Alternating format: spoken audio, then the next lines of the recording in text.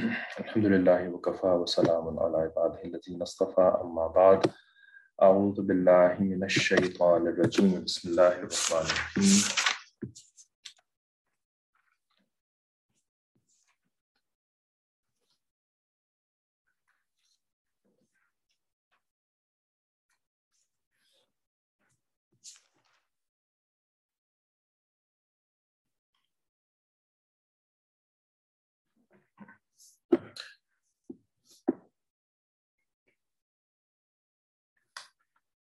وما جعلنا لبشر من قبلك الخلد أفإن مت فهم الخالدون كل نفس ذائقة الموت ونبلوكم بالشر والخير فتنة وإلينا ترجعون سبحان ربك رب العزة عما يصفون وسلام على المرسلين والحمد لله رب العالمين اللهم صل على سيدنا محمد وعلى آل سيدنا محمد وبارك وسلم اللهم أرنا الحق حقا وارزقنا اتباعه وأرنا الباطل باطلا وارزقنا اجتنابه ربنا زدنا علما۔ تو سورۃ الانبیاء کی یہ جو آیات ہیں 34 سے 47 تک، تو ان کی تفسیر ہم پڑھ رہے ہیں معرف القرآن کی جلد نمبر 6 سے۔ تو ان میں ہم معارف و مسائل کے اوپر تھے۔ یہ آیات پڑھ رہے تھے کہ خلق الانسان من عجل، کہ اللہ تعالیٰ نے جو انسان کو بنایا ہے یا انسان بنایا کیا ہے عجلت میں۔ تو یہ بات ہو چکی ہے کہ اس آیت کا لفظی معنی ایسا لگتا ہے کہ جیسے کہ اللہ تعالیٰ نے جلدی میں بنا لیا انسان کو، یہ لفظی معنی ہے، لیکن لفظی معنی جو ہیں ان سے مفہوم سمجھ میں نہیں آتا، بلکہ تفسیر کی ضرورت پڑتی ہے، اس لیے کہ ایک زبان کے اندر بہت گہرائی ہوتی ہے، بہت مختلف انداز ہوتے ہیں زبان کے اندر بات کرنے کے، کسی بھی لینگویج کے اندر، اور اس کے اندر محاورے ہوتے ہیں، یعنی ایک خاص انداز سے کچھ الفاظ کو استعمال کیا جاتا ہے۔ تو ظاہری معنی کچھ اور بنتے ہیں لیکن حقیقت میں اس کے معنی کچھ اور بنتے ہیں۔ تو اللہ تعالیٰ نے قرآن مجید کو عربی زبان میں نازل کیا، تو عربی زبان تو بہت زیادہ گہری اور وسیع زبان ہے، اور اللہ تعالیٰ نے قرآن میں عربی زبان کی اس وسعت کو استعمال بھی کیا ہے، یعنی ایسا نہیں ہے کہ صرف عربی زبان جو ہے وہ بہت ہی اسٹریٹ فارورڈ سمپل، جیسے کہتے ہیں نا کنڈر گارٹن لیول کی لینگویجز یوز کری ہے تاکہ بچوں کے سمجھ میں آ جائے، نہیں، کنڈر گارٹن لیول کی لینگویج نہیں، بلکہ عربی زبان اپنی مکمل فصاحت و بلاغت کے ساتھ اللہ تعالیٰ نے قرآن مجید میں استعمال کری ہے، ٹھیک ہے۔ تو اس وجہ سے جو عرب تھے ان کے لیے بھی اس کو سمجھنا تفسیر کے بغیر ممکن نہیں ہو پاتا تھا، اکثر جگہوں پر، ہر جگہ پر نہیں لیکن اکثر جگہوں پر ان کو بھی تفسیر کی ضرورت پڑتی تھی، جو کہ نبی علیہ السلام پھر فرماتے تھے، ٹھیک ہے۔ تو ظاہری معنی سے ہم بات کو نہیں سمجھ پاتے ہیں، اسی وجہ سے تفسیر کی ضرورت پڑتی ہے، اور ہم تو ویسے بھی نہ تو ہم عربی اللسان ہیں اور نہ تو ہم اس زمانے کے قریب رہنے والے لوگ ہیں، تو ہمیں تو بہت زیادہ تفسیر کی ضرورت پڑتی ہے۔ بہرحال اس کی تفسیر ہم نے پڑھ لی تھی کہ اس کے اندر اللہ تعالیٰ نے جبلت اور طبیعت ایسی ڈالی ہے کہ جو کہ جلد باز ہے، یعنی جلدی چاہتا ہے اپنے جو بھی اس کی ڈیزائر ہے، اس کی جو بھی پسند ہے، چاہت ہے، بس جلدی سے مجھے مل جائے، ٹھیک ہے۔ تو یہ ایک کمزوری اللہ تعالیٰ نے رکھی ہے انسان کے اندر۔ کیوں رکھی ہے کمزوری انسان کے اندر؟ بھائی بغیر کمزوری کے کیوں نہیں پیدا کر دیا، ہے نا؟ یہ جو اچھا فزیکل کمزوریاں تو چلو بھائی ٹھیک ہے، فزیکل کمزوریاں اب ہر ایک کو انسان اللہ تعالیٰ نے ہاتھی نہیں بنایا، ہاتھی جیسی طاقت نہیں دی، کیونکہ ہم انسان ہیں، ہم ہاتھی تو نہیں ہے نا، تو ہاتھی جیسی طاقت نہیں دی۔ ہم کو اللہ تعالیٰ نے ڈائنوسورز جیسی جو ہے وہ جسامت نہیں دی، کیونکہ ہم انسان ہیں، اس وجہ سے چھوٹے ہیں۔ خالی فزیکل کمزوریاں نہیں رکھی اللہ تعالیٰ نے کہ ڈائنوسور جتنی طاقت نہیں دی، ہاتھی جیسے جو ہے وہ قوت نہیں دی، بلکہ اللہ تعالیٰ نے طبیعتاً بھی کمزوریاں دی ہیں۔ طبیعتاً کمزوریاں کیا کہ ایک بالکل پرفیکٹ قسم کا مزاج رکھنے والا، کہ نہ تو وہ غصے سے متاثر ہو، نہ جو ہے وہ کسی اور قسم کی خواہشات سے متاثر ہو، اور نہ جو ہے نا وہ اپنے ارد گرد جو مشکلات ہیں ان مشکلات کا اپنے اوپر اثر لے، ہے نا۔ یہ طبیعتاً ایک قوت کہلاتی ہے نا، طبیعی قوت، کہ بھئی وہ نیگیٹولی انفلوئنس نہ ہو سکے کسی سے، ٹھیک ہے نا, کسی حالات سے انفلوئنس نہ ہو سکے. نہیں, اللہ تعالیٰ نے ہمیں طبیعتاً بھی کمزور بنایا, اللہ تعالیٰ نے ہمیں عقلاً بھی کمزور بنایا. یعنی عقلاً بھی جو ہے نا, وہ ہماری عقل بھی جو ہے وہ ویسے تو بہت محنت کر کے بہت تجربات حاصل کر کے ہماری عقل جو ہے وہ بڑے بڑے کام کر لیتی ہے, ہوائی جہاز بنا لیتی ہے, اور جو ہے وہ اسپیس ٹریول کر لیتی ہے, اور سمندروں کو چیر لیتی ہے. لیکن ہر بندے کی عقل تو نہیں چیر سکتی. جن لوگوں نے چیرا انہوں نے بھی صدیاں لگائیں ان علوم کو حاصل کرنا, سمجھنا, پھر کہیں جا کر کے اڑنے کے قابل ہو سکے. وہ رائٹ برادرز جو تھے جنہوں نے پہلا جہاز بنایا تھا, وہ کوئی تھوڑی کامیاب جہاز تھا, ہے نا. کتنے دہائیاں لگی ہیں انسان کو بالآخر ایک پروپیلڈ ایئر کرافٹ بنانے میں. ٹھیک ہے, تو عقل اس طریقے سے تو پھر بھی محنت کر کر کے کچھ کرنے کے قابل ہو جاتی ہے, لیکن جذبات سے عقل بھی متاثر ہو جاتی ہے. چاہے کتنا ہی سائنٹسٹ نہ ہو, کتنا ہی بڑا سائنٹسٹ ہو, پھر بھی اس کے اندر جو جذبات ہیں, محبت کا جذبہ, نفرت کا جذبہ, جذبات سے اس کی عقل بھی معوف ہو جاتی ہے نا. وہ جس کے اوپر اس کو غصہ آ رہا ہے تو اب اس کی اچھائیاں بھی اس کو بری لگنی شروع ہو جاتی ہیں, اور جس سے محبت ہو رہی ہوتی ہے, محبت کا جذبہ, اس کی برائیاں بھی اچھائیاں لگنا شروع ہو جاتی ہیں. بھائی بڑے سائنسدان قسم کے انسان ہیں, بڑا انہوں نے تو بڑی زبردست قسم کی نا ایجاد کری ہے, کمپیوٹر ایجاد کیا ہے, لیکن محبت کے سامنے ان کی بھی عقل زیرو ہو جاتی ہے, نفرت کے سامنے ان کی عقل بھی زیرو ہو جاتی ہے, جنہوں نے کہ سپر کمپیوٹر ایجاد کر لیا, ہے نا. تو اللہ تعالیٰ نے ہمیں یہ کمزوریاں دے کے بھیجا ہے, کمزوریاں. اچھا, کیوں کمزوریاں دے کے بھیجا؟ کیونکہ بھائی یہ جو زندگی تمہیں دی ہے, اس زندگی میں تمہارا ایک کام ہے, ایک مقصد دے کر کے تمہیں بھیجا ہے. ایسے کوئی کباب کھانے کے لیے کوئی تھوڑی بھیجا ہے, جانا جا کر کے کباب پراٹھے بنانا, اور روزانہ کباب پراٹھے کھانا, اور صبح کو لسی پینا, رات کو نہاری کھانا, اور پھر اس کے بعد جو ہے نا وہ ٹہلتے ہوئے میرے پاس آ جانا, میں تمہیں باقی جو کھانا پینا تمہارا رہ گیا ہوگا نا دنیا کے اندر, وہ میں تمہیں جنت میں دے دوں گا. اس لیے بھیجا میں اللہ تعالیٰ نے اس دنیا کے اندر, رائٹ. دن بھر کھانا پینا, گپیں شپیں, اور باقی جو رہ گئی ہوں وہ جنت میں پوری کر لینا آ کر کے. اس لیے تو نہیں بھیجا نا. کیوں بھیجا؟ تاکہ تم اپنی کمزوریوں پر قابو پاؤ اور میری بندگی کرو. اور میں نے تمہیں صرف کمزوریاں نہیں دے کے بھیجا, بلکہ تمہیں اچھائیاں بھی دے کے بھیجا. ان اچھائیوں کو استعمال میں لے کر کے آؤ. تمہیں جو صلاحیتیں دی ہیں, جیسے عقل کی صلاحیت ہے, تمہیں دے کے بھیجا ہے میں نے, رائٹ. اس عقل کو میری بندگی میں استعمال کرو, رائٹ. اور گناہوں سے بچو, نافرمانی سے بچو, ایک دوسرے کے ساتھ اچھی زندگی گزارو, خیر خواہی والی زندگی گزارو, محبت پیار والی زندگی گزارو, ایک دوسرے کے حقوق ادا کرو.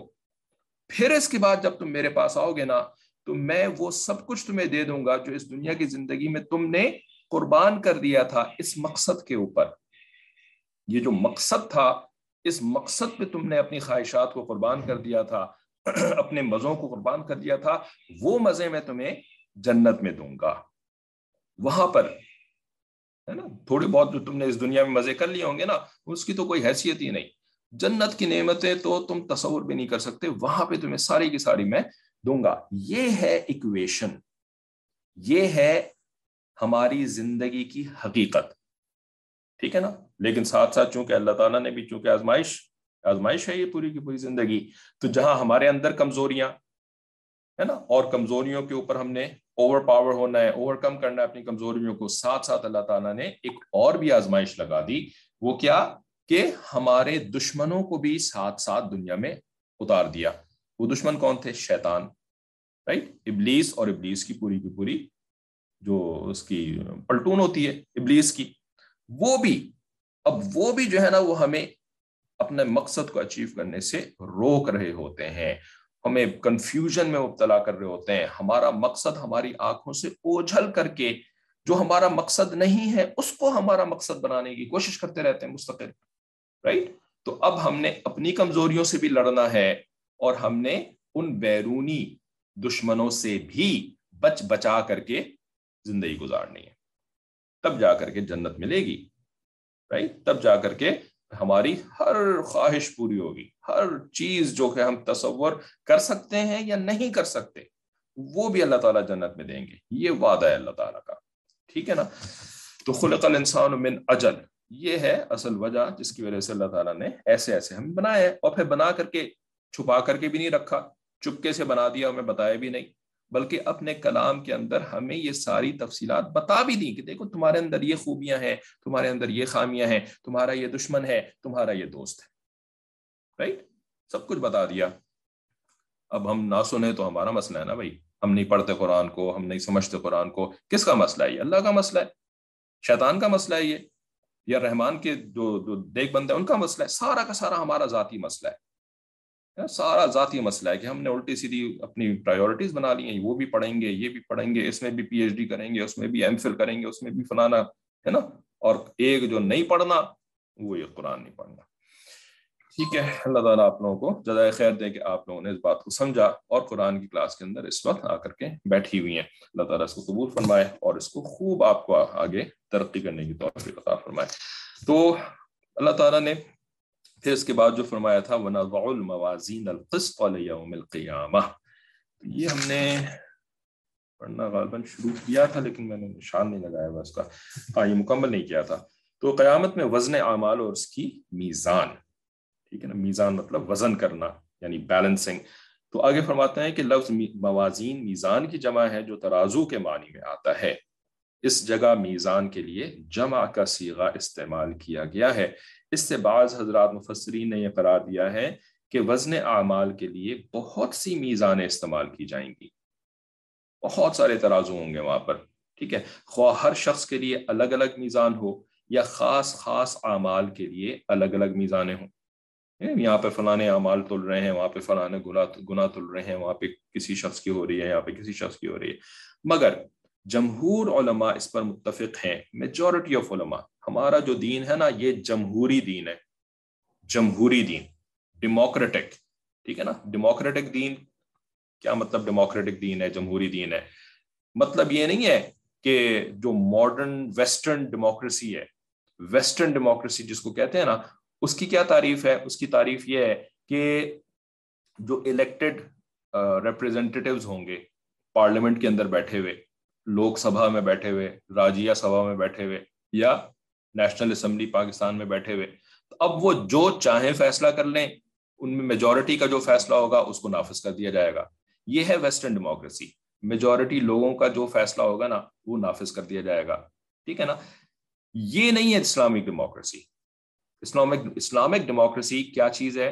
اسلامک ڈیموکریسی یہ ہے کہ اس کے اندر دو اصول ہیں، دو اصول، ٹھیک ہے. پہلا اصول کیا ہے کہ اللہ تعالی کے حکم کے خلاف کوئی بھی چیز نافذ نہیں کی جائے گی ملک کے اندر. اللہ تعالیٰ، اللہ کے رسول صلی اللہ علیہ وسلم نے جو باتیں بتائی ہیں، جو شریعت ہے، جو سنت ہے، جو دین ہے، ساری مختلف الفاظ ہیں ایک ہی چیز کے، اللہ کا حکم، شریعت، سنت، دین، سب ایک ہی چیز ہے، ٹھیک ہے نا. تو اس کے خلاف کوئی بھی حکم نافذ نہیں کیا جائے گا، چاہے 100% لوگ متفق ہو جائیں اس حکم کے نافذ کرنے پر، لیکن اگر وہ شریعت کے خلاف ہے نہیں نافذ کیا جائے گا اس حکم کو، بلکہ اس بل کو پاس ہی نہیں کیا جائے گا، ٹھیک ہے نا. یہ پہلا اصول ہے اسلامی جمہوریت کا. اسلامی جمہوریت کا دوسرا اصول کیا ہے؟ چلیں دوسرا اصول آپ سے پوچھ لیتے ہیں، ہے تو ویسے خواتین کی کلاس جو کہ عموماً پالیٹکس اور سیاست وغیرہ کا عموماً خواتین کو نہیں پتہ ہوتا زیادہ، لیکن پھر بھی بہت سے خواتین کو پتہ بھی ہوتا ہے. تو اسلامی جمہوریہ کا پہلا اصول کیا تھا؟ اللہ کے حکم کے خلاف کچھ نہیں ہو سکتا، چاہے 99% لوگ متفق ہو جائیں اس کے اوپر، ٹھیک ہے نا. یہ پہلا اصول ہے اسلامی جمہوریہ کا. اسلامی جمہوریہ کا دوسرا اصول کیا ہے؟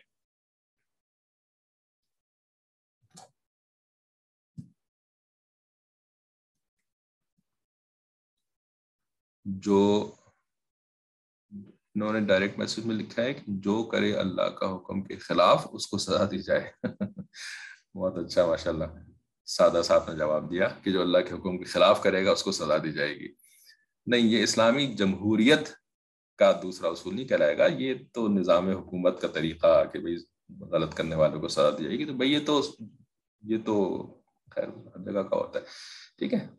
ہاں، انہوں نے جو جواب دیا ہے نا کہ یہ جو جمہور ہے نا، جمہور یعنی میجورٹی، یہ عوام کی نہیں ہوتی، عوام کی نہیں ہوتی، بلکہ یہ علماء کرام کی ہوتی ہے. علماء کرام میں جو میجورٹی علماء کا فیصلہ ہوگا اس کو لے کے چلا جائے گا، عوام میں نہیں. عوام کا مطلب کیا ہے؟ عوام کی ڈیفینیشن کیا ہے؟ اور علماء کی کیا ڈیفینیشن ہے؟ علماء کی ڈیفینیشن ہے جو کہ دین کا علم رکھنے والے لوگ ہوتے ہیں، دین کا علم رکھنے والے، ٹھیک ہے نا. اور پھر دین کا علم رکھنے والے یہ سب سے اہم ہوتے ہیں، سب سے زیادہ جو سینئر لوگ ہوتے ہیں نا اسلامی جمہوریہ کے اندر، سب سے اہم لوگ ہوتے ہیں وہ دین کا علم رکھنے والے لوگ ہوتے ہیں، ٹھیک ہے نا. تو ان کی میجورٹی دیکھی جائے گی. اچھا یہ نہیں کہ اب سارا کام جو ہے مولوی کریں گے، بھائی بلڈنگ بنانی ہے، سڑک بنانی ہے، اب مولویوں سے پوچھ جائے گا جی کہ سڑک کیسے بننی چاہیے، ہے نا. نہیں، وہ تو پھر سول انجینئرس کی میجورٹی جو فیصلہ کرے گی تو سڑک ویسے بننی چاہیے، ہے نا. اسی طریقے سے جو اپنے اپنے ہنر ہیں، ہنر کی جو فیلڈز ہیں، رائٹ، جو جن کو کہ یعنی ایکسپرٹیز کہتے ہیں مختلف چیزوں کی، تو ہر ایکسپرٹیز کے اندر اس کی میجورٹی کو دیکھا جائے گا. ایکسپرٹس کی میجورٹی، ایکسپرٹس پورا ملک چلانے کے لیے نان ایکسپرٹس کی میجورٹی نہیں دیکھی جائے گی، بلکہ ایکسپرٹس کی میجورٹی دیکھی جائے گی، ٹھیک ہے نا. ویسٹرن ڈیموکریسی کیا ہے؟ اصل میں ویسٹرن ڈیموکریسی کا جو ہے نا وہ ایک اصول ہے، آپ کو پتا ہے ایک اصول جو کہ شاید کسی کو نہ پتا ہو. ویسٹرن ڈیموکریسی کا ایک اصول ہے اصل میں، جو کہ ہمیں نہیں پتا، ٹھیک ہے نا. وہ کیا اصول ہے بھائی؟ کوئی بتائے گا؟ ویسٹرن ڈیموکریسی کا ایک اصول، ون اینڈ اونلی اصل اصول کیا ہے؟ عوام الناس کی جمہوریت، عوام الناس کی میجورٹی، اس کی بنیاد پہ کام کیا جائے گا. نہیں، یہ نہیں ہے اصل اصول ویسٹرن ڈیموکریسی کا. ویسٹرن ڈیموکریسی کا اصل اصول بتائیں اگر کسی کے سمجھ میں آئی یہ بات، جو کہ کافی عرصے سے ہم سمجھا رہے ہیں، کوشش کرتے ہیں کلاسز وغیرہ کے اندر بھی، یا آپ کا اپنا مطالعہ بھی ہوگا. ویسٹرن ڈیموکریسی کا اصل اصول کیا ہے؟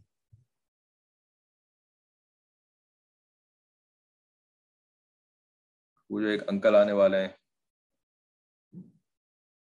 ان کی آمد ہے،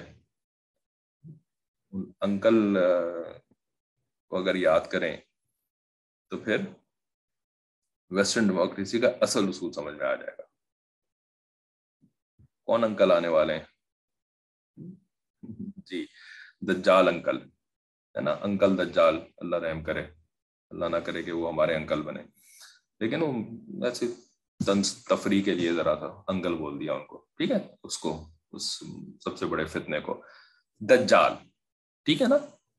تو دجال سے پھر ویسٹرن ڈیموکریسی کا کوئی اصل اصول سمجھ میں آتا ہے؟ پھر لفظ دجال اگر آپ کے سامنے آ گیا تو انہوں نے لکھا ہے for people, by the people, of the people. یہ تو ابراہم لنکن کا دیا ہوا ایک جملہ تھا. ابراہم لنکن تھا نا، اس نے کہہ دیا تھا بھائی democracy means government for the people, by the people, and of the people, of the people, for the people, by the people, ہے نا. یہ ابراہم لنکن صاحب نے ان کا یہ قول ہے. لیکن ویسٹرن ڈیموکریسی یہ ہے نہیں اصل میں، ٹھیک ہے نا. ویسٹرن ڈیموکریسی کیا ہے؟ دھوکہ، دھوکہ، ٹھیک ہے نا. وہ دھوکہ کیا ہے؟ سب سے بڑا دھوکہ کہ عوام سمجھ رہے ہوتے ہیں کہ ان کی میجورٹی جو بھی کہے گی نا وہ چیز ہو جائے گی ملک کے اندر، حالانکہ ایسا ہوتا کچھ نہیں ہے نا. عوام کو الو بنایا جا رہا ہوتا ہے، خالی الو بنانا پتا ہے نا سب کو، ٹھیک ہے نا. تو الو بنانا جو ہے نا یہ ہے اصل ویسٹرن ڈیموکریسی کا اصل اصول. یہ ہے عوام کو بناؤ الو، بے وقوف، کھوتا، ہے نا. مختلف پنجاب میں کھوتا بولتے ہیں، کراچی میں الو بولتے ہیں، ہے نا. کسی کو بیوقوف بنانے کے لیے الو بولتے ہیں. ویسٹ کے اندر الو نہیں بولتے کسی کو بیوقوف بنانے کے لیے. ویسٹ کے اندر نا انہوں نے الو کا معنی ہی جو ہے نا وہ بنا دیا ہے حکمت، ہے نا. آؤل جو ہے نا، آؤل، OWL، وہ ویسٹ میں نا انہوں نے اس کو اپنے لٹریچر کے اندر نا حکمت والا بنا دیا ہے، تاکہ الوؤں کو پتہ ہی نہ لگے کہ وہ کتنے بیوقوف ہیں، وہ اپنے آپ کو عقل مند سمجھیں. کبھی سوچا اس طریقے سے؟ الو اپنے آپ کو سمجھے کہ وہ کتنا عقل مند ہے. تو انہوں نے کہا کہ ہماری لٹریچر کے اندر نا الو تو ہوتا ہے حکمت کی نشانی. پتہ ہے ہمارے یہاں الو کیا ہے؟ بیوقوفی. اللہ کا شکر ہے اتنے زیادہ الو نہیں بنے کہ الو کو جو ہے نا وہ حکمت کی نشانی سمجھنا شروع کر دیں. لیکن یورپ امریکہ کے اندر اتنے بڑے الو بنے ہوئے ہیں کہ وہ الو کو ہی حکمت کی نشانی سمجھتے ہیں. ہے کہ نہیں؟ پتا ہے آپ کو؟ ٹھیک ہے. تو یہ ویسٹرن ڈیموکریسی کا اصل اصول ہے الو بنانا, بیوقوف بنانا. ٹھیک ہے نا. تو وہ عوام کو بیوقوف بناتے ہیں. تم اگر سارے کے سارے اکٹھے ہو کر کے جو ہے نا وہ ایک چیز پہ متفق ہو جاؤ گے نا, ہم وہی کریں گے. ملک کے اندر کون کرے گا بھائی؟ وہی کریں گے. کون وہی کرے گا؟ وہی جو ہے نا وہ ہیں چند لوگ. وہ چند لوگ ہیں, ٹھیک ہے نا, جنہوں نے کہ اصل میں حکومت چلانی ہوتی ہے, جنہوں نے اصل میں کہ حکومت کے اندر ساری کی ساری پالیسیز امپلیمنٹ کرنی ہوتی ہے. ٹھیک ہے نا. تو عوام کچھ کہہ لے, ہوتا وہی ہے جو کہ وہ لوگ چاہ رہے ہوتے ہیں, جو چند لوگ ہیں جن کو آپ کوئی بھی نام دے سکتے ہیں. کوئی اس کو فری میسنز کہہ دیتا ہے, کوئی ان کو جو ہے وہ پتہ نہیں کیا کیا نام رکھے ہوئے ہیں. خیر وہ دجالی قوتیں, ہم حدیث کی بنیاد پر ان کو دجالی قوتیں کہہ سکتے ہیں. ٹھیک ہے نا. تو اصل میں تو ان کی چل رہی ہوتی ہے, اور عوام سمجھ رہے ہوتے ہیں کہ جی ہم جس کو ووٹ دے رہے ہیں نا, تو ہم ووٹ دیں گے, پھر ہماری حکومت ہوگی, پھر ہماری مرضی چلے گی. ہے نا. یہ سارا کا سارا بیوقوفی مچائی ہوئی ہے نا. اور وہی ظاہر سی بات ہے پاکستان کے اندر بھی بیوقوفی مچائی ہوئی ہے. وہی چیز جو ہے وہ آپ کے انڈیا کے اندر بھی مچائی ہوئی ہے. وہی چیز جو ہے وہ جہاں جہاں ڈیموکریسی ہے ہر جگہ الو. ٹھیک ہے نا. تو اب یہ ہمارے یہاں یعنی اللہ کا جو نظام ہے نا یہ نہیں ہے, کیونکہ اللہ تعالیٰ تو بھائی اللہ تعالیٰ تو بندوں سے محبت کرنے والے ہیں. بندوں کو الو بنانا اللہ کا کام نہیں ہے. بندوں کا سے محبت کرنا ہے, بندوں کو ثواب دینا, بندوں کو راحت دینا, یہ ہے اللہ تعالیٰ کا مقصد. ٹھیک ہے نا. کیا ہے وہ, کوئی حافظ ہے آپ میں سے اگر تو ہماری مدد فرما دیں, یار پوری آیت یاد نہیں آتی. کیا ہے کہ اللہ تعالیٰ تمہیں عذاب دے کر کیا کرے؟ ما یفعل اللہ بعذابکم, ما یفعل اللہ ہے, ما یفعل اللہ بعذابکم لئن شکرتم وآمنتم. اگر تم اللہ کا شکر ادا کرو گے اور اللہ تعالیٰ کے اوپر ایمان لے کر کے آؤ گے, اللہ کے نبی پر, ٹھیک ہے نا, تو اللہ تعالیٰ تمہیں عذاب دے کے کیا کرے گا؟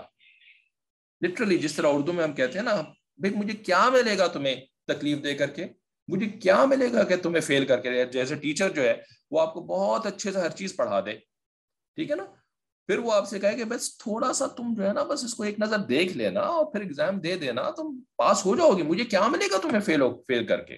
کیا ملے گا مجھے تمہیں فیل کر کے؟ بھائی مجھے کون سی خواہش ہے, میں تو چاہتی ہوں تم سب کے سب کامیاب ہو جاؤ. ہے نا. کہتی ہے نا کچھ اچھی ٹیچرز اس طریقے سے.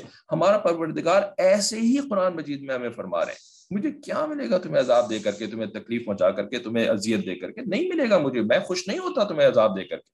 تو ہمارا پروردگار نا یہ ہم سے مخلص ہے, وہ ہمیں دھوکہ نہیں دیتا, وہ ہم سے جھوٹ نہیں بولتا, ہمیں الو نہیں بناتا. ٹھیک ہے نا. لیکن شیطان اور شیطان کے ماننے والے, ان کا یہ کام ہے الو بنانا دوسروں کو. ٹھیک ہے. تو اللہ تعالیٰ نے جو نظام بنایا ہے وہ ہے بھائی ایکسپرٹس کا نظام. اب یہ ویسٹرن ڈیموکریسیز جو ہیں یہاں پہ سارے کام ایکسپرٹس کرتے ہیں, لیکن عوام کو کیا دھوکہ دیتے ہیں کہ جو عوام کہیں گے ہم وہ کام کریں گے, نان ایکسپرٹس وہ جو کہیں گے نا ہم وہ کام کریں گے.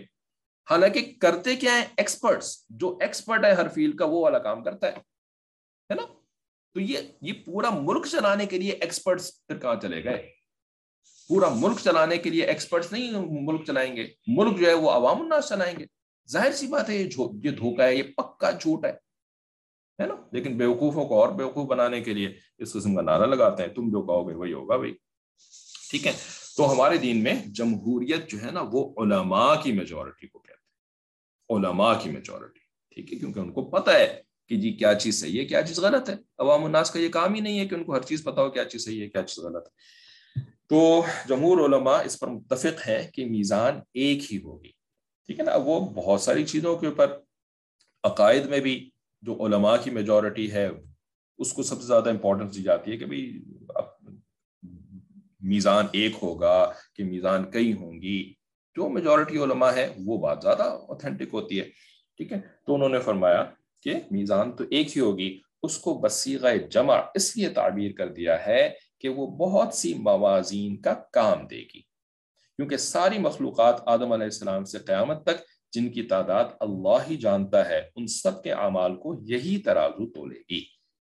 ٹھیک ہے نا. یعنی بلینز نہیں, trillions and zillions of not just human beings but jinns. جنوں کا بھی تو حساب کتاب ہوگا نا. اور انسانوں کا بھی ہوگا، سب شروع سے لے کے آخر تک. تو اب کتنا کام کرے گی یہ ایک میزان. اچھا، قسط کے معنی عدل و انصاف کے ہیں. معنی یہ ہے کہ یہ میزان عدل و انصاف کے ساتھ وزن کرے گی، ذرا کمی بیشی نہ ہوگی. ٹھیک ہے. اب اس کے اندر وہ جو ہمارے بیچارے غریب ٹھیلے والے جو ہوتے ہیں نا، جو کبھی کوئی وہ بیچ رہا ہے، کیلا بیچ رہا ہے، امرود بیچ رہا ہے. تو اب ہم نے پچھلے دنوں پاکستان میں تھے، کراچی میں، تو جی وہ امرود خریدنے کے لیے رکے کہیں پر. تو وہ جو ٹھیلے والا تھا وہ بیچارہ، وہ میں نے کہا بھائی مجھے 2 کلو امرود چاہیے، کیونکہ یہاں پہ وہ والے امرود ملتے نہیں ہیں جو کراچی پاکستان میں ملتے ہیں. یہاں پہ ایجپشن امرود آ رہے ہیں، تو یمنی امرود آ رہے ہیں، تو ان کا تو ٹیسٹ ہی کوئی نہیں ہوتا. بس شکل ہوتی ہے، شکل ویسی ہوتی ہے، صورت ہوتی ہے ویسی، سیرت نہیں ہوتی ویسی جیسی ماشاءاللہ ہمارے امرود میں ہوتی ہے. ٹھیک ہے. تو بڑا شوق تھا گھر والوں کو، یہ امرود کھائیں گے. تو خیر 2 کلو امرود لیے، 3 کلو امرود لیے. تو اب وہاں پہ خریدنے گئے تو وہ اس نے اٹھا کر کے نا ایک پتھر رکھ رہا ہے. ایک طرف 2 کلو امرود رکھ رہا ہے، دوسری طرف پتھر رکھ رہا ہے. میں نے کہا بھائی یہ پتھر کیا چیز ہوتے ہیں، ہے نا؟ تم نے پہلے سے وزن کر کے رکھا ہوا ہے کہ یہ 2 کلو کا پتھر ہے. کہتے ہیں ہاں وہ اصل میں اگر وہ بانٹ رکھے نا تو پھر پولیس والے آ جاتے ہیں، پتہ نہیں کیا کیا بولنا شروع ہو گیا. تو خیر، تو اب ہم لوگ تو اس طرح سے وزن کرتے ہیں پتھروں سے، ہے نا؟ کلو کا وزن ہو رہا ہے تو کسی نے کچھ چپکایا ہوا ہے، تو چپکانے کی وجہ سے پتہ نہیں وزن غلط ہو جاتا ہے، کیا ہو جاتا ہے. تو اس قسم کی حرکتیں جو ہے نا وہ وہاں پر نہیں ہوں گی قیامت کے دن میدان حشر کے اندر. ٹھیک ہے. بالکل کمی بیشی نہیں ہوگی، جتنا جس نے کیا ہوگا اس کو اتنا ہی ملے گا. مستدرک حاکم میں، جو کہ حدیث کی ایک کتاب ہے امام حاکم رحمۃ اللہ علیہ کی کمپائل کی ہوئی، تو مستدرک حاکم میں بروایت حضرت سلمان رضی اللہ تعالیٰ عنہ، سلمان فارسی رضی اللہ عنہ ہی ہے، کہ رسول اللہ صلی اللہ علیہ وسلم نے فرمایا کہ قیامت کے روز جو میزان وزن اعمال کے لیے رکھی جائے گی، یعنی جو وہاں پہ اسٹیبلش کی جائے گی بیلنس، اتنی بڑی اور وسیع ہوگی کہ اس میں آسمان و زمین کو تولنا چاہیں تو وہ بھی اس میں سما جائے. اتنی بڑی میزان ہوگی. ٹھیک ہے. یعنی نبی علیہ السلام نے فرمایا. تو یہ مرفوع حدیث ہے. یعنی یہ کوئی اسرائیلی روایت نہیں ہے کہ بنی اسرائیل کے کسی شخص نے آگے سے نریٹ کیا تو اب اتنی اوتھینٹک نہیں ہے، کیا پتہ نہیں ایسا ہوگا کہ نہیں ہوگا. یعنی پکی ٹھکی حدیث ہے یہ. نبی علیہ السلام نے فرمایا. نبی علیہ السلام اپنی طرف سے کوئی بات فرماتے ہی نہیں تھے، اللہ تعالیٰ کی بتائی ہوئی بات نبی علیہ السلام آگے انسانوں کو پہنچاتے تھے. تو کتنی بڑی میزان واقعی ہوگی یہ. ٹھیک ہے. آسمان و زمین کو تولنا چاہیں تو وہ بھی اس میں سما جائے. اب یہ کیسے ہوگا بھائی؟ آسمان، اچھا ہمارے تو زمین سمجھ میں نہیں آتی. زمین کتنی بڑی ہے؟ بچوں کی کلاس اگر آپ لوگوں نے لی ہو، یا جو نئے آنے والے لوگ ہیں ان کو ہم ویسے ہی انوائٹ کر رہے ہیں کہ ہماری ایک ہوتی ہے سیرت کی کلاس. ٹھیک ہے. سیٹرڈیز کو ہوتی ہے، اور اس کا ایک واٹس ایپ گروپ الگ ہے، اس کے اوپر کلاس کی نوٹیفیکیشن بھیجی جاتی ہے کہ جی اس وقت جو ہے وہ بچوں کی کلاس ہے سیٹرڈیز کو، usually afternoon Middle East time کے مطابق، اور انڈیا میں جو ہے وہ شام کا وقت ہوتا ہے. وہ اس سیرت کی کلاس کے اندر جب ہم پہنچے معراج کے واقعے کے اوپر، معراج کے واقعے میں نبی علیہ السلام کو جبرائیل علیہ السلام اور میکائیل علیہ السلام لے کے گئے تھے مکہ مکرمہ سے بالکل اوپر، اللہ تعالیٰ کے عرش پہ لے کر کے گئے تھے. ٹھیک ہے نا. تو اب یہ جو سفر تھا نا نیچے سے لے کر کے اوپر تک، تو ہم نے بچوں کو نا اللہ کی توفیق سے اور اپنے بڑوں کی مشورے گائیڈنس کے ساتھ، ٹھیک ہے، کیونکہ ان کے سامنے بھی یہ بات رکھی تھی کہ ایسے بچوں کو سمجھا سکتے ہیں کہ نہیں، حضرت نے بھی اس کو اپروو کیا تھا. تو پریزنٹیشنز بنا کر کے نا سمجھایا تھا کہ زمین کتنی بڑی ہے، رائٹ، جو کہ ان لوگوں نے ناپی ہوئی ہے. ناپ کے بتاتے ہیں جی 24,000 about 25,000 miles یہ زمین کا سرکمفرنس ہے، پیرالل، یعنی جو ایسٹ ویسٹ اس طرح سے دیکھا جائے تو 25,000 miles، اور اوپر نیچے 24,000 something miles، ہے نا. اتنا جو ہے وہ اوپر سے نیچے تک زمین کا، ٹھیک ہے، سرکمفرنس. تو اتنی بڑی تو زمین ہے، 25,000 سے 24,000 بائی 24,000. ٹھیک ہے. تو یہ اتنی بڑی ہے، ہمارے تو یہی سمجھ میں نہیں آتی کہ یہ کیسے ایک چیز میں تولی جا سکتی ہے. لیکن اس زمین سے کتنے بڑے دوسرے پلانٹس ہیں، دوسرے سٹارز ہیں، گیلیکسیز ہیں، یہ سب بھی دکھایا تھا ویڈیو کے اندر. ٹھیک ہے.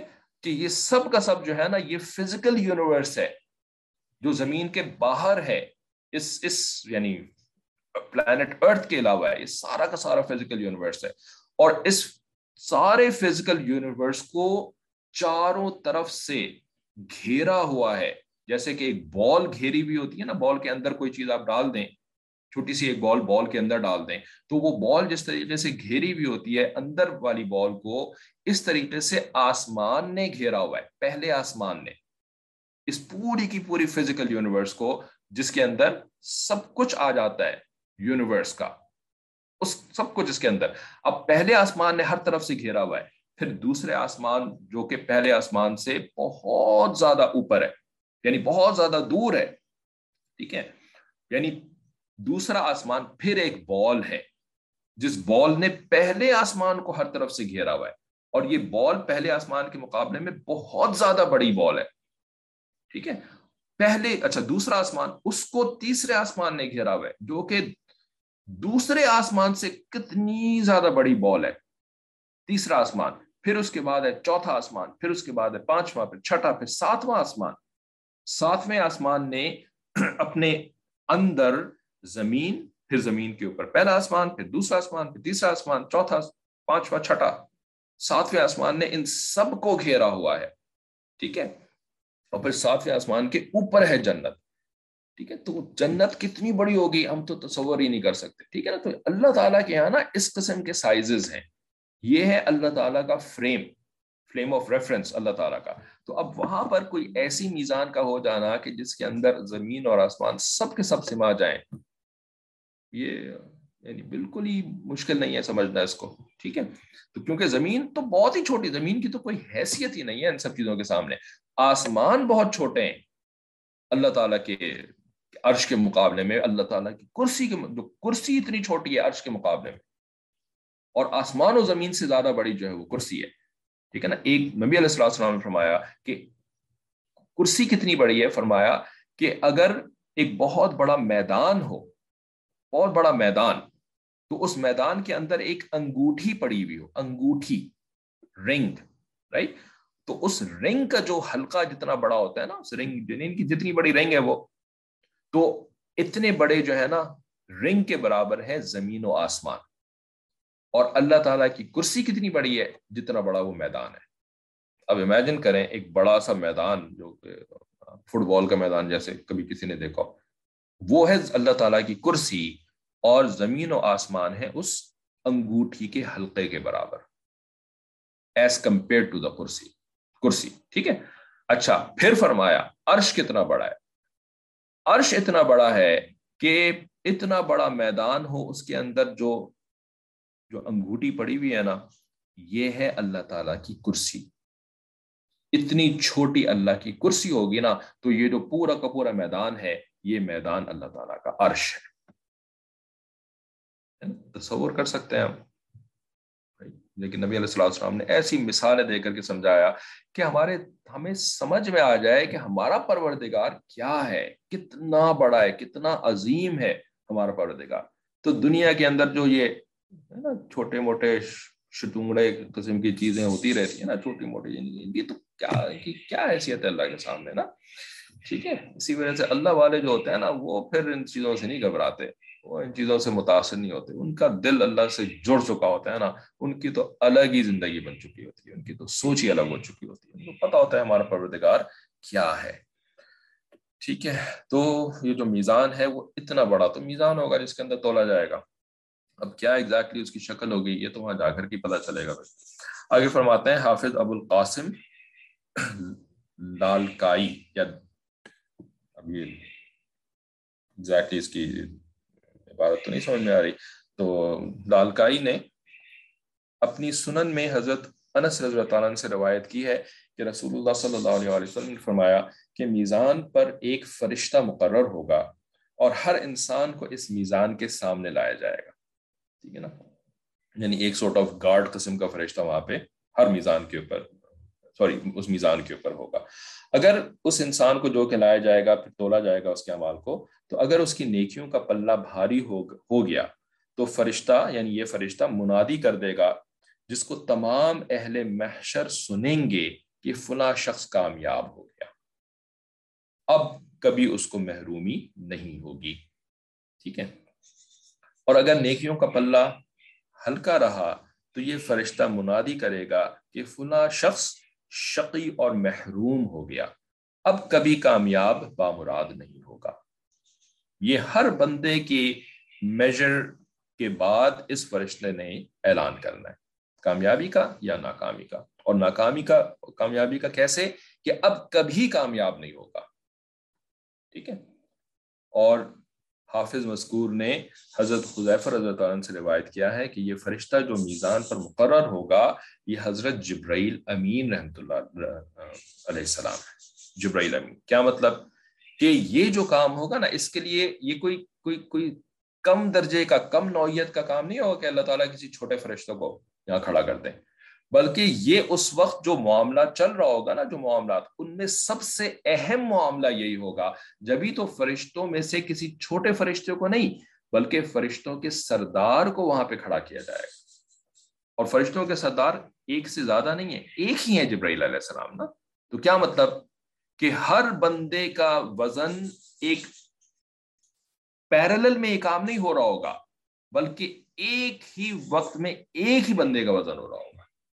وہ ہوگا تو پھر اگلے بندے کا وزن ہوگا، کیونکہ جبرائیل علیہ السلام ایک ہی ہے، ایک سے زیادہ نہیں ہے جبرائیل علیہ السلام، ٹھیک ہے نا۔ اور یہ کس وقت کیا جاتا ہے کہ جس وقت اس معاملے کی اہمیت سب سے زیادہ ہو۔ اگر کم اہم معاملے ہو تو میں ساتھ ساتھ نپٹا دو، ہے نا، ساتھ ساتھ، ہاں بھائی اس کا بھی کر رہے ہیں، اس کا بھی کر رہے ہیں، اس کا بھی کر رہے ہیں، پیرلل میں کام چل رہا ہے، کیونکہ اہمیت اتنی زیادہ نہیں ہے۔ اب ادھر بھی ایک فرشتے کو کھڑا کر دیا، ادھر بھی کھڑا کر دیا، تو فرشتوں کی کمی کوئی تھوڑی اللہ تعالیٰ کے پاس۔ لیکن اللہ تعالیٰ کے لیے اپنے ہر بندے کی انڈیویجول ویلیو، یہ سوچیں، اس طرح سے سوچیں اس کو، ہر انسان کی کتنی انڈیویجول ویلیو ہے پروردگار کی نگاہ میں، کہ ہر ایک کو ایسے ڈیل کیا جائے گا کہ انڈیویجولی، پرسنلی ڈیل کیا جائے گا ہر ایک کو، رائٹ، الگ الگ ڈیل کیا جائے گا۔ اس سے انسان کی اہمیت بھی اجاگر ہوتی ہے، ٹھیک ہے۔ اور اس معاملے کو کہ بھئی جنت میں جانا ہے کہ جہنم میں جانا ہے، اس معاملے کی اہمیت اللہ تعالیٰ کے نزدیک کتنی زیادہ ہے، یہ باتیں سوچیں تو پھر اپنی بھی پھر پہچان ہوتی ہے نا کہ اللہ تعالیٰ نے مجھے کیا بنایا ہے نا، ضائع کرنے کے لیے نہیں بنایا اللہ تعالیٰ نے مجھے نا، کہ میں اپنی زندگی اور اپنی صلاحیتیں میں جو ہوں وہ ضائع کرتی پھر رہی ہوں۔ کیا کرتی پھر رہی ہوں میں؟ اللہ تعالیٰ نے مجھے کتنا بڑا، کتنی بڑی یعنی پوزیشن دی تھی، اللہ تعالیٰ نے کتنی اہمیت مجھے دی تھی، اور میں نے کیا کیا اپنے ساتھ نا، ٹھیک ہے۔ تو اس کو کہتے ہیں اپنی وقت کو سمجھنا، اپنی ویلیو کو سمجھنا، اور اس کے مطابق پھر زندگی گزارنا نا، ٹھیک ہے۔ اپنی کہتے ہیں نا وہ بھائی اپنی پہچان، اپنی پہچان، اس میں تکبر بالکل بھی نہیں ہے، اس میں یہ ہے کہ احساس ذمہ داری، ذمہ داری کا احساس، ٹھیک ہے۔ اچھا، ایک اور بھی بات کہ یہ جو فرمایا کہ کبھی بامراد نہیں ہوگا یا کبھی ناکام نہیں ہوگا، اس کا مطلب کیا ہے کہ یہاں پر جو وزن کیا جا رہا ہے نا، یہ وزن اعمال کا نہیں کیا جا رہا، یہاں پر اعمال کے وزن کی بات نہیں ہو رہی، بلکہ یہاں پر عقائد کے وزن کی بات ہو رہی ہے، کیونکہ یہ بھی علماء نے لکھا ہے کہ عقائد کا وزن پہلے ہو جائے گا جب وہ سب ہو چکا ہوگا، پھر اس کے بعد اعمال کا وزن ہوگا۔ عقائد کے وزن میں یہ ڈیسیشن ہو جائے گا کہ یہ کبھی اب کامیاب نہیں ہوگا یا یہ کبھی اب ناکام نہیں ہوگا، کیونکہ جو ایمان والا ہوگا تو وہ جو ہے نا پھر یعنی ہمیشہ ہمیشہ کی ناکامی اس کے لیے نہیں ہوگی، کیونکہ وہ ایمان والا ہے، اور جو کفر والا ہوگا تو اب وہ کبھی بھی بامراد نہیں ہو سکتا، ٹھیک ہے نا۔ تو یہ ان الفاظ سے ایسا پتہ لگ رہا ہے، ایسا معلوم ہو رہا ہے کہ یہاں پر ابھی ایمان کے وزن کی بات ہو رہی ہے۔ ہو سکتا ہے کہ ایمان کا وزن جو ہے نا یہ سب سے اہم چیز ہو، پھر اس کے بعد اعمال کا وزن ہے، جو ایمان والے تھے اب ان کے اعمال کا وزن ہوگا نا، کافروں کے اعمال کا وزن نہیں ہوگا۔ فلا نقیم لهم یوم القیامت وزنا، قرآن میں اللہ تعالیٰ نے سورہ کہف میں فرما دیا کافروں کے اعمال کا وزن ہوگا ہی نہیں، ٹھیک ہے نا، کیونکہ انہوں نے تو جانا ہے جہنم کے اندر، ٹھیک ہے۔ جہنم کی کیٹیگرائزیشن جو ہے نا وہ تو ہو جائے گی ان کے ایمان کے وزن کے وقت، یہاں پہ اس نے جہنم کے کون سے والے درجے میں رہنا ہے، ٹھیک ہے نا۔ جو اعمال کا وزن ہوگا وہ تو پھر مسلمانوں کا، ایمان والوں کا ہوگا، ٹھیک ہے نا۔ تو وہ کیا پتا کہ جب اعمال کے وزن کی بات آ رہی ہے، پھر جو ہے وہ پیرلل کے اندر وزن شروع ہو گیا، ہے نا, ایک ساتھ ہی تل رہے ہیں, سب الگ الگ تل رہے ہیں, ٹھیک ہے نا. ایمان سب سے اہم چیز ہے. ایمان کے وقت جو ہے نا بالکل انڈیویجول اٹینشن ملے گی ہر بندے کو, اور جبرائیل علیہ السلام ہر ایک کا اعلان فرمائیں گے. آگے فرماتے ہیں کہ حاکم اور بیہقی اور آجری نے حضرت صدیقہ عائشہ رضی اللہ تعالی عنہا سے روایت کیا ہے, انہوں نے کہا کہ میں نے رسول اللہ صلی اللہ علیہ وسلم سے دریافت کیا کہ کیا قیامت کے روز بھی آپ اپنے اہل و اولاد کو یاد رکھیں گے؟ ہم لوگوں کو یاد رکھیں گے. اہل بیویاں ہے نا, بیویاں اگر اہل میں نہیں ہے تو اور کون اہل کے اندر ہے بھائی؟ بیویاں اور بچے دونوں اہل کے اندر ہوتے ہیں, ٹھیک ہے نا. پھر بھی اہل و اولاد, اہل و عیال جیسے اردو میں بھی ہم کہتے ہیں, عیال اولاد کے لیے اور اہل جو ہے وہ بیویاں. تو کیا آپ اپنے اہل و اولاد کو یاد رکھیں گے؟ تو فرمایا کہ قیامت میں 3 مقام تو ایسے ہوں گے کہ ان میں کوئی کسی کو یاد نہیں کرے گا. یعنی نبی علیہ السلام سے زیادہ اس وقت کون یعنی عزت والا ہوگا, کون ان کنٹرول ہوگا معاملات کے, ہے نا. ہم لوگ کے تو ہاتھ میں ہی کچھ نہیں ہوگا نا, ہم تو بالکل ہی گویا کہ رائٹ. لیکن نبی علیہ السلام تو اللہ تعالیٰ کے محبوب, نبی علیہ السلام کو مقام محمود ملے گا وہاں پر, اور آپ صلی اللہ علیہ وسلم کے کہنے کے اوپر جو ہے وہ حساب کتاب شروع ہوگا. تو آپ صلی اللہ علیہ وسلم تو ایسا لگتا ہے کہ آپ صلی اللہ علیہ وسلم تو بس فلی ان کنٹرول ہوں گے وہاں پر, ہے نا. لیکن ایسا نہیں ہے. نبی علیہ السلام نے فرمایا کہ 3 مقامات پر یعنی میں بھی نہیں, کوئی بھی نہیں. ایک وہ وقت جب میزان عدل کے سامنے وزن اعمال کے لیے حاضر ہوں گے. اس وقت کچھ یاد نہیں آ رہا ہوگا جب تک یہ نتیجہ معلوم نہ ہو جائے کہ اس کا پلہ نیکیوں کا بھاری ہوا یا ہلکا رہا. کسی کو کسی کی یاد نہیں آئے گی, صرف اپنی پڑی ہوئی ہوگی. میرا کیا بنے گا, میرا کیا بنے گا, ٹھیک ہے نا. یعنی بروں کو تو ویسے بھی اپنی پڑی ہوئی ہوتی ہے دنیا کے اندر بھی, میرا کیا بنے گا, ہے نا. وہ شوہر مر جاتا ہے تو وہ نہیں کہتی شوہر کا کیا بنے گا, وہ یہ کہتی ہے میرا کیا بنے گا, ٹھیک ہے نا. جو اچھے ہوتے ہیں ان کو شوہر کی فکر ہوتی ہے کہ بھئی وہ آگے اب اس کا کیا بنے گا, قبر میں اس کے ساتھ حساب کتاب ہوگا, اس کے ساتھ جو ہے وہ, ہے نا, تو کچھ ایصال ثواب کروں, کچھ جو ہے وہ صدقہ جاریہ اپنی اولاد کو کہوں کہ اپنے والد کے لیے صدقہ جاریہ بنو, کیونکہ اس کا کیا بنے گا, اس نے تو اپنی زندگی کا ساری لگا دی تمہارے کھانے پینے کے اندر, رائٹ. اب اس کا کیا بنے گا, نہیں, وہ تو یہ فکر ہوتی ہے میرا کیا بنے, ہائے میرا کیا بنے گا, ہائے میرا کیا بنے گا, ٹھیک ہے نا. لیکن اچھے ایسے نہیں ہوتے. لیکن وہاں پر جا کے جو اچھے ہوں گے نا, جو دوسروں کے لیے اپنی زندگیاں قربان کر دینے والے ہوں گے نا, وہ اتنی مشکل گھڑی ہوگی کہ وہاں پر وہ بھی صرف میرا کیا بنے گا, میرا کیا بنے گا, ٹھیک. تو فرمایا کہ کسی کو کسی کی یاد نہیں آئے گی. اور دوسرا مقام وہ ہے جب نامہائے اعمال اڑائے جائیں گے, جب تک یہ متعین نہ ہو جائے کہ نامہ اعمال داہنی ہاتھ میں آیا, جو نجات کی علامت ہے, یا بائیں ہاتھ یا پشت کی طرف سے آیا. کیونکہ بائیں ہاتھ میں تفصیل ہے کہ بائیں ہاتھ جو ہے نا وہ ایسے بڑھا کر کے, لیفٹ ہینڈ کو آگے بڑھا کر کے نامہ اعمال کو کیچ نہیں کر رہا ہوگا, بلکہ لیفٹ ہینڈ کو تو پیچھے کی طرف فرشتے کس کر کے پیچھے سے اس کو نامہ اعمال پکڑائیں گے اس کے بائیں ہاتھ میں, ٹھیک ہے نا. کیونکہ یہ جو ہوگا نا کہ جس کو کہ ایسا نظر آ رہا ہوگا, اچھا جی یہ میرا نامہ اعمال اڑتا ہوا آ رہا ہے, اور یہ میرے دائیں ہاتھ میں تو آ ہی نہیں رہا. دائیں ہاتھ سے اگر ہو سکتا ہے کیچ کرنے کی کوشش کر رہے ہیں, لیکن وہ نکلا چلا جا رہا ہے, ادھر سے اڑ گیا, دائیں ہاتھ میں کیچ ہی نہیں ہو رہا. تو اب اس کو اندازہ ہو جائے گا کہ بائیں ہاتھ میں تو یہ پکڑنا ہی نہیں چاہے گا, کیونکہ اس کو پتا ہو جائے گا اس وقت کہ بائیں ہاتھ کا مطلب ہے ختم, ہے نا, میرا بیڑا غرق. تو یہ بائیں ہاتھ میں پکڑنا ہی نہیں چاہے گا. تو اس کو پھر جو ہے نا وہ کس کر کے پیچھے سے پشت کی طرف بائیں ہاتھ کو پکڑ کر کے پھر اس کے بائیں ہاتھ کے اندر جو ہے نا اس کو پھنسا دیا جائے گا نامہ اعمال کو.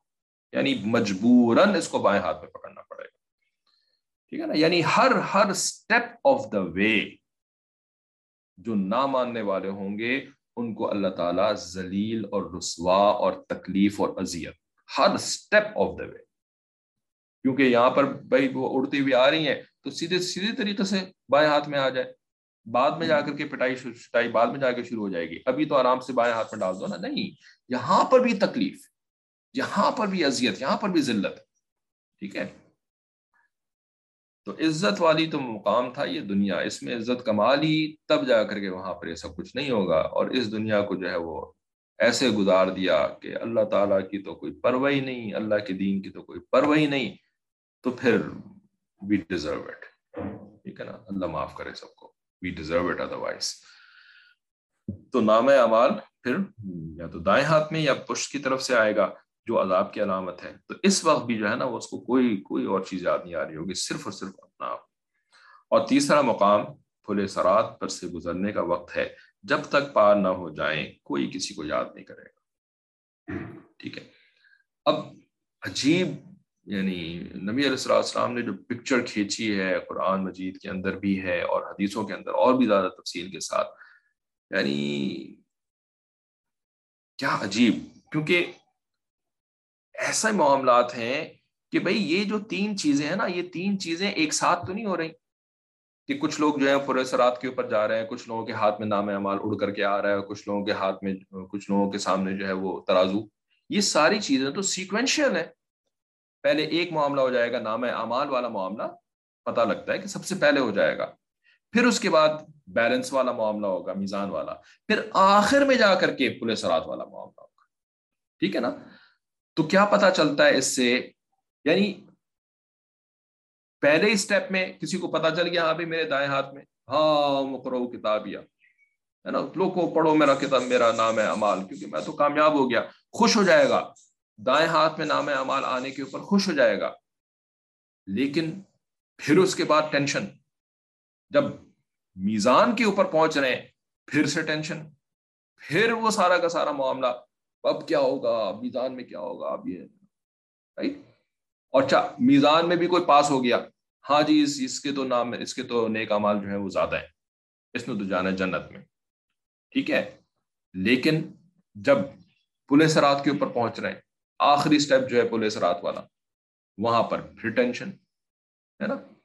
کیا مطلب، کیا پتہ چلتا ہے اس سے؟ کیا پتہ چلتا ہے کہ وہ جو پورا کا پورا ایک ماحول ہوگا نا قیامت کے دن کا، وہ ماحول جو ہے نا وہ ہر جگہ ایسی ہوگی کہ خوشی تھوڑی دیر کی، اگر خوشی آ بھی گئی، اللہ تعالیٰ ہم سب کو خوشیاں نصیب فرمائے، وہاں پر آ بھی گئی، اگلے سٹیپ میں جا کر کے پھر ہول نہ کیا، پھر مصیبت، پھر جو ہے نا وہ ایک ڈاؤٹ کہ پتہ نہیں میں یہاں سے آگے گزروں گا کہ نہیں گزروں گا، میں بچ کے جاؤں گا کہ نہیں جاؤں گا.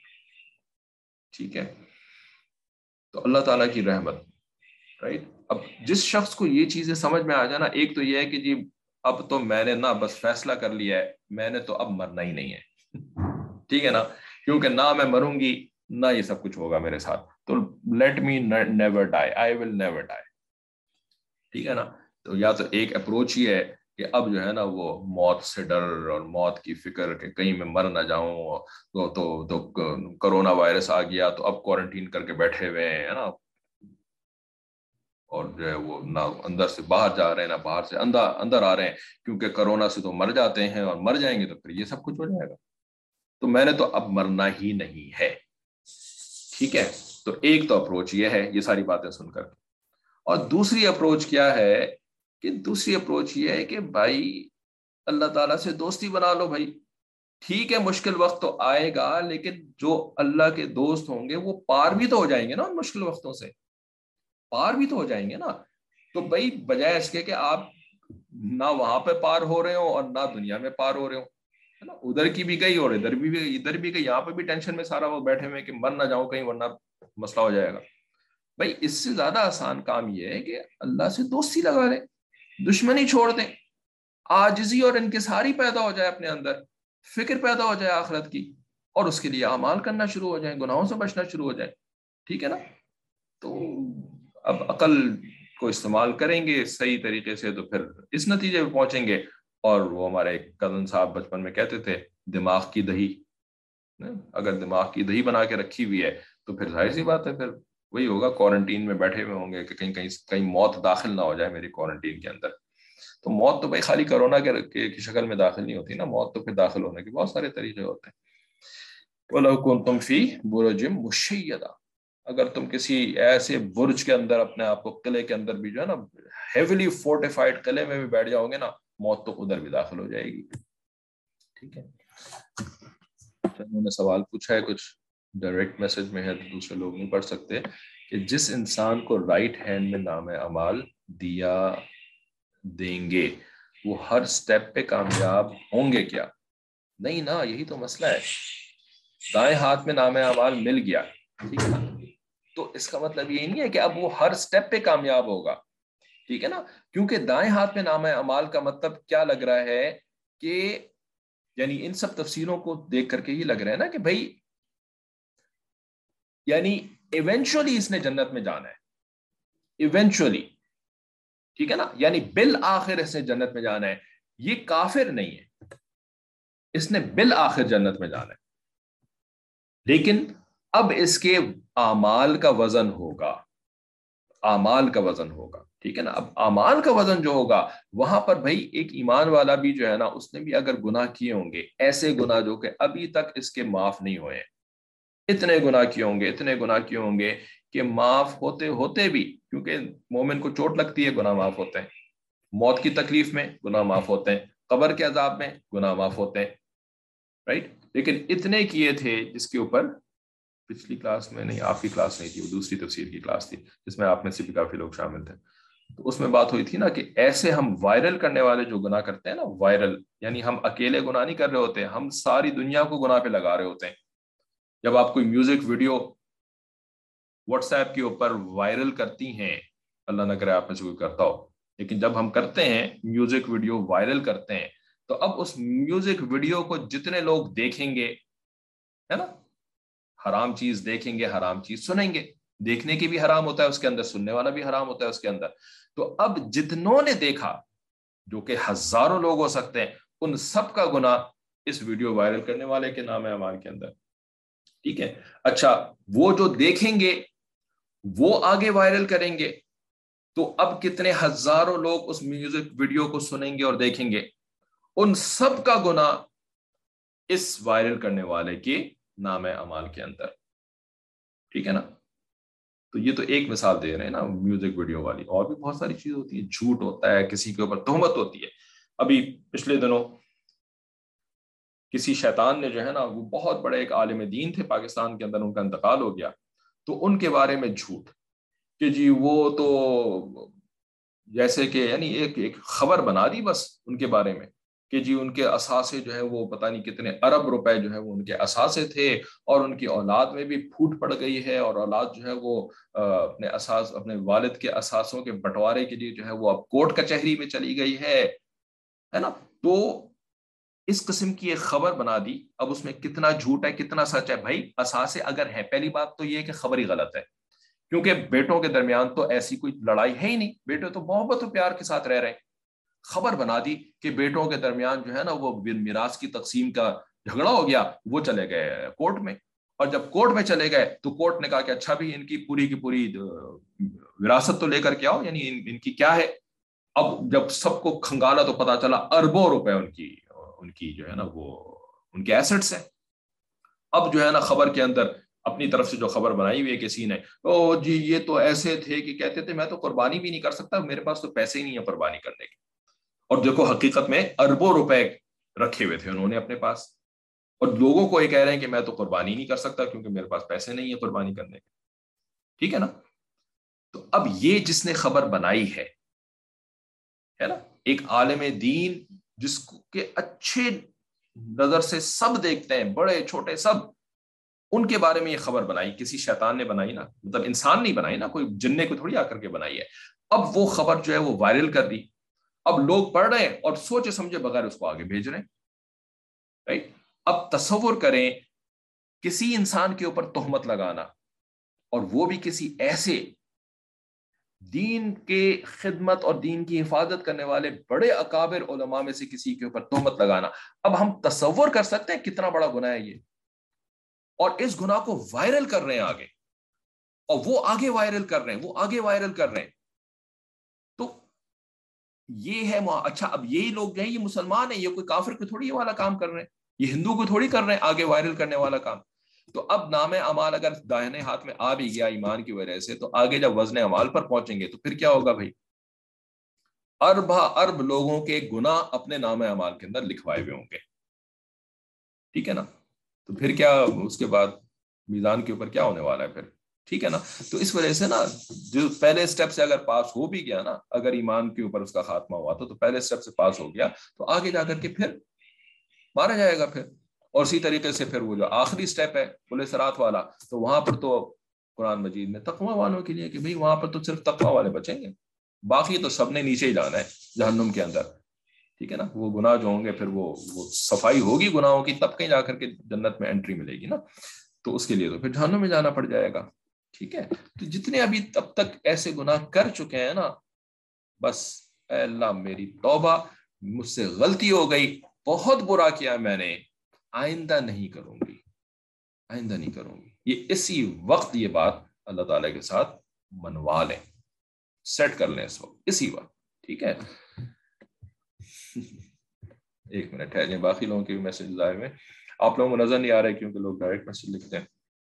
تو انہوں نے لکھا کہ یہ تو خیر سامنے نظر آ رہا ہے کہ کیا نیک اولیاء کو بھی ایسی ہی ٹینشن ہوگی ہر مرحلے پر. بھائی ٹینشن کی ڈیفینیشن کیا ہے کہ صرف اپنا آپ یاد ہے, کسی دوسرے کا یاد نہیں ہے, کوئی دوسرا یاد نہیں آ رہا, اسی کو تو ٹینشن کہتے ہیں. تو یہ ہم حدیث ہی پڑھ رہے تھے نا, نبی علیہ السلام نے فرمایا ہے کہ کسی کو بھی کوئی اور یاد نہیں ہوگا سوائے اپنے, ٹھیک ہے نا. تو اسی کو ہم نے انگریزی زبان, بلکہ انگریزی تو کیا انگریزی پلس اردو والی جو زبان ہم بولتے ہیں, تو اس کے اندر ہم نے اس کو ٹینشن بول دیا, ٹھیک ہے نا. تو حدیث مبارکہ سے یہ اولیاء اللہ نہیں, انبیاء بھی شامل ہو گئے پھر اس کے اندر نا, جو کہ اس حدیث سے پتہ چل رہا ہے, ٹھیک ہے. آگے انہوں نے لکھا کہ جو لوگ کسی مذہب کو نہیں مانتے ہیں یا مانتے ہیں کہ ہمارا کریٹر ہے یا ان کے حساب سے گاڈ ہے, تو ان کے ساتھ کیا ہوگا.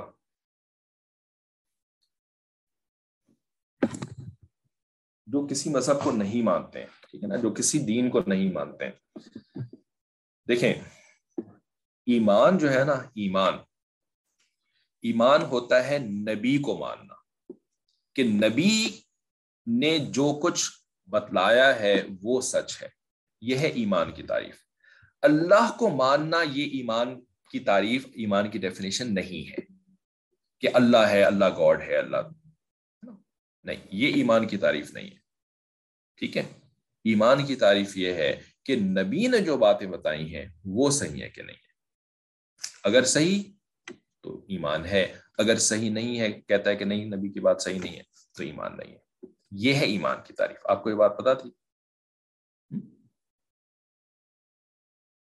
اللہ کو ماننا کہ اللہ از دا کریٹر, یہ ایمان نہیں ہے, ٹھیک ہے نا. یہ جو مشرکین مکہ تھے, یہ جو یہودی تھے, یہ جو عیسائی ہیں, جو بھی ہیں, سب اللہ کو مانتے ہیں, سب اللہ کو مانتے ہیں, ٹھیک ہے نا. ایتھیسٹ تھوڑے سے دنیا میں ہوتے ہیں جو کہتے ہیں کہ ہم اللہ کو نہیں مانتے, لیکن وہ بھی اللہ کو مانتے ہیں, کیونکہ وہ جھوٹ بول رہے ہوتے ہیں کہ وہ اللہ کو نہیں مانتے اصل میں, اور وہ بہت تھوڑے سے لوگ ہوتے ہیں. باقی جتنے ریلیجنس ہیں, چاہے آرگنائزڈ ہوں, چاہے ان آرگنائزڈ ہوں, چاہے فیمس ہوں, چاہے ان فیمس ہوں, ٹھیک ہے نا, جو بھی ہوں, سب اللہ کو مانتے ہیں, ٹھیک ہے. لیکن ایمان کی یہ ڈیفینیشن ہی نہیں. ایمان کی ڈیفینیشن ہے نبی صلی اللہ علیہ وسلم, یعنی ہمارے وقت میں نبی علیہ السلام, ان سے پہلے عیسیٰ علیہ السلام, ان سے پہلے زکریا علیہ السلام, یحییٰ علیہ السلام, ان سے پہلے موسیٰ علیہ السلام وغیرہ, ٹھیک ہے نا. یہ سب کے سب نبی, ٹھیک ہے. تو ایمان کی ڈیفینیشن کلیئر ہے, ٹھیک ہے. تو جو نہیں مانتے, ٹھیک ہے. اچھا, جو مثال کے طور پر, just as an example, just to understand, کہ کسی کے پاس نبی کی تعلیمات نہیں پہنچی, کسی کے پاس اگر نہیں پہنچی, ویسے تو ایسا ہوتا نہیں ہے, نبی کی تعلیمات اللہ تعالیٰ پہنچوا دیتے ہیں, ہم نہیں پہنچواتے. ہمارے تو بس میں نہیں ہے کہ ہر انسان کو جا کر کے بتائیں نا کہ نبی علیہ السلام نے یہ کہا, نبی علیہ السلام نے یہ کہا. اللہ تعالیٰ کے بس میں تو ہے نا. اللہ تعالیٰ جب ان کو کھانا پہنچاتا ہے, اللہ تعالیٰ ان کو لباس پہنچاتا ہے, ان کو گھر پہنچاتا ہے, جو بھی ان کی ضروریات ہیں اللہ تعالیٰ وہ پہنچاتا ہے. اللہ تعالیٰ دین نہیں پہنچا سکتا اپنے ہر بندے کے پاس, بھائی اللہ تعالیٰ پہنچاتے ہیں. ہم نہ تو ہم نے پہنچانا ہے ہر ایک کے پاس, نہ ہمارے بس میں ہے, اور نہ ہم نے ان کا فیصلہ کرنا ہے کہ وہ جنت میں جائیں گے کہ جہنم میں جائیں گے, ٹھیک ہے نا.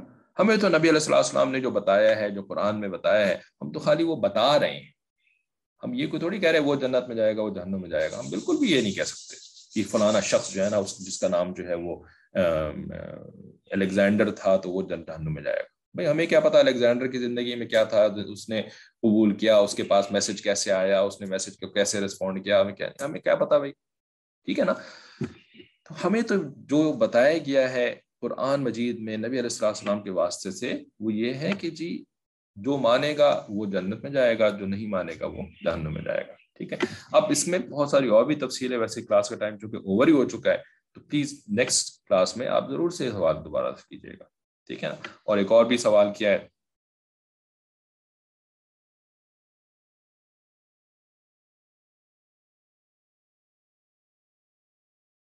کسی اور نے، وہ بھی بڑا بیسک، تو ویسے تو ہر کلاس میں ڈسکس ہوتی ہی رہتی ہے لیکن ان ویری شارٹ ٹرمز تقویٰ کا مطلب ہوتا ہے اللہ کی نافرمانی، اللہ کی ڈس اوبیڈینس سے بچنا، اس کو تقویٰ کہتے ہیں. ٹھیک ہے.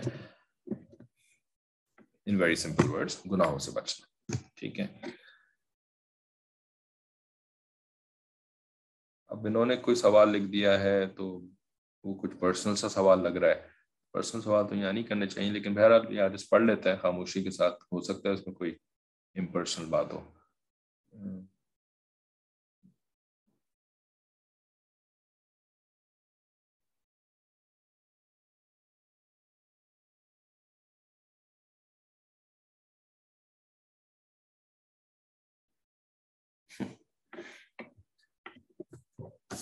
ٹھیک ہے. تو بھائی اللہ تعالیٰ جو ہے نا، جو پہلے بات ہو چکی ہے کہ اللہ تعالیٰ رحیم اور کریم ہے، اللہ تعالیٰ ہم سے محبت کرنے والے ہیں. ٹھیک ہے. اللہ تعالیٰ نے خود قرآن مجید کے اندر انسانوں کے ساتھ جتنی محبت کا خطاب کیا ہے نا اتنی محبت سے کوئی خطاب نہیں کر سکتا. ٹھیک ہے نا. یا ایھا الانسان ما غرک بربک الکریم، اے انسانوں تمہیں اپنے کریم پروردگار سے کس نے غفلت میں ڈالا ہوا ہے، تم میرے پاس آؤ تو صحیح، مجھ سے مانگو تو صحیح، میں تمہاری جھولیاں بھر دوں گا. ٹھیک ہے نا. تو اللہ تعالیٰ تو ایسے ہیں. اب اللہ تعالیٰ سے ملاقات جو ہے نا وہ اس دنیا کی زندگی میں تو نہیں ہو سکتی. اللہ تعالیٰ نے اصول بنایا کہ بھئی یہ جو دنیا ہے نا، دنیا it is like an egg shell. انڈا ہوتا ہے نا، انڈا.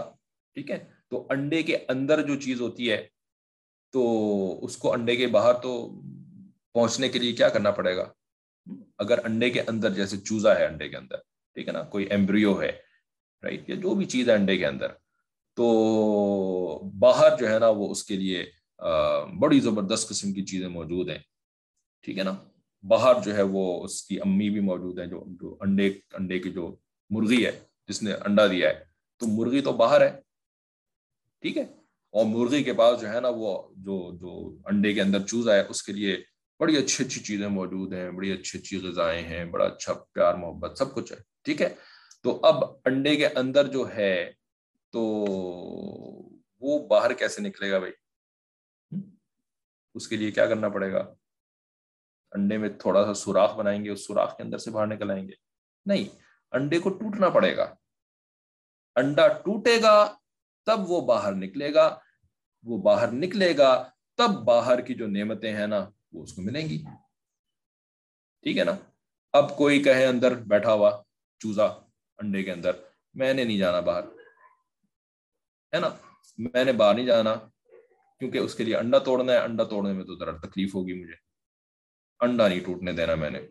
ٹھیک ہے نا. اچھا دوسرا کوئی چوزا ہو، وہ کوئی سم سورٹ آف نا ان کی آپس میں کمیونیکیشن ہو رہی ہے. ٹھیک ہے نا. ریڈیو کمیونیکیشن دو انڈوں کے درمیان، ایک انڈے کے اندر ایک چوزا ہے، دوسرے انڈے کے اندر دوسرا چوزا ہے. ٹھیک ہے نا. تو اب اس انڈے کے اندر جو چوزا ہے نا تو اس کو جب پتا لگے کہ دوسرا جو چوزا تھا نا اس کا انڈا ٹوٹ گیا، ٹھیک ہے نا، تو اب یہ کہے ہائے ہائے ہائے اس کا انڈا ٹوٹ گیا، ہائے میں کیا کروں، میری زندگی بھی خراب ہو گئی اور میں کیا کروں، افسوس ہائے افسوس اس کا انڈا ٹوٹ گیا. ارے بھائی اس کا انڈا ٹوٹ گیا، اس کے ساتھ اچھا ہو گیا، اس کے ساتھ تو بہت بڑا فیور ہو گیا، اس کا انڈا ٹوٹ گیا، اب اس کے مزے ہی مزے، ہے نا بھائی.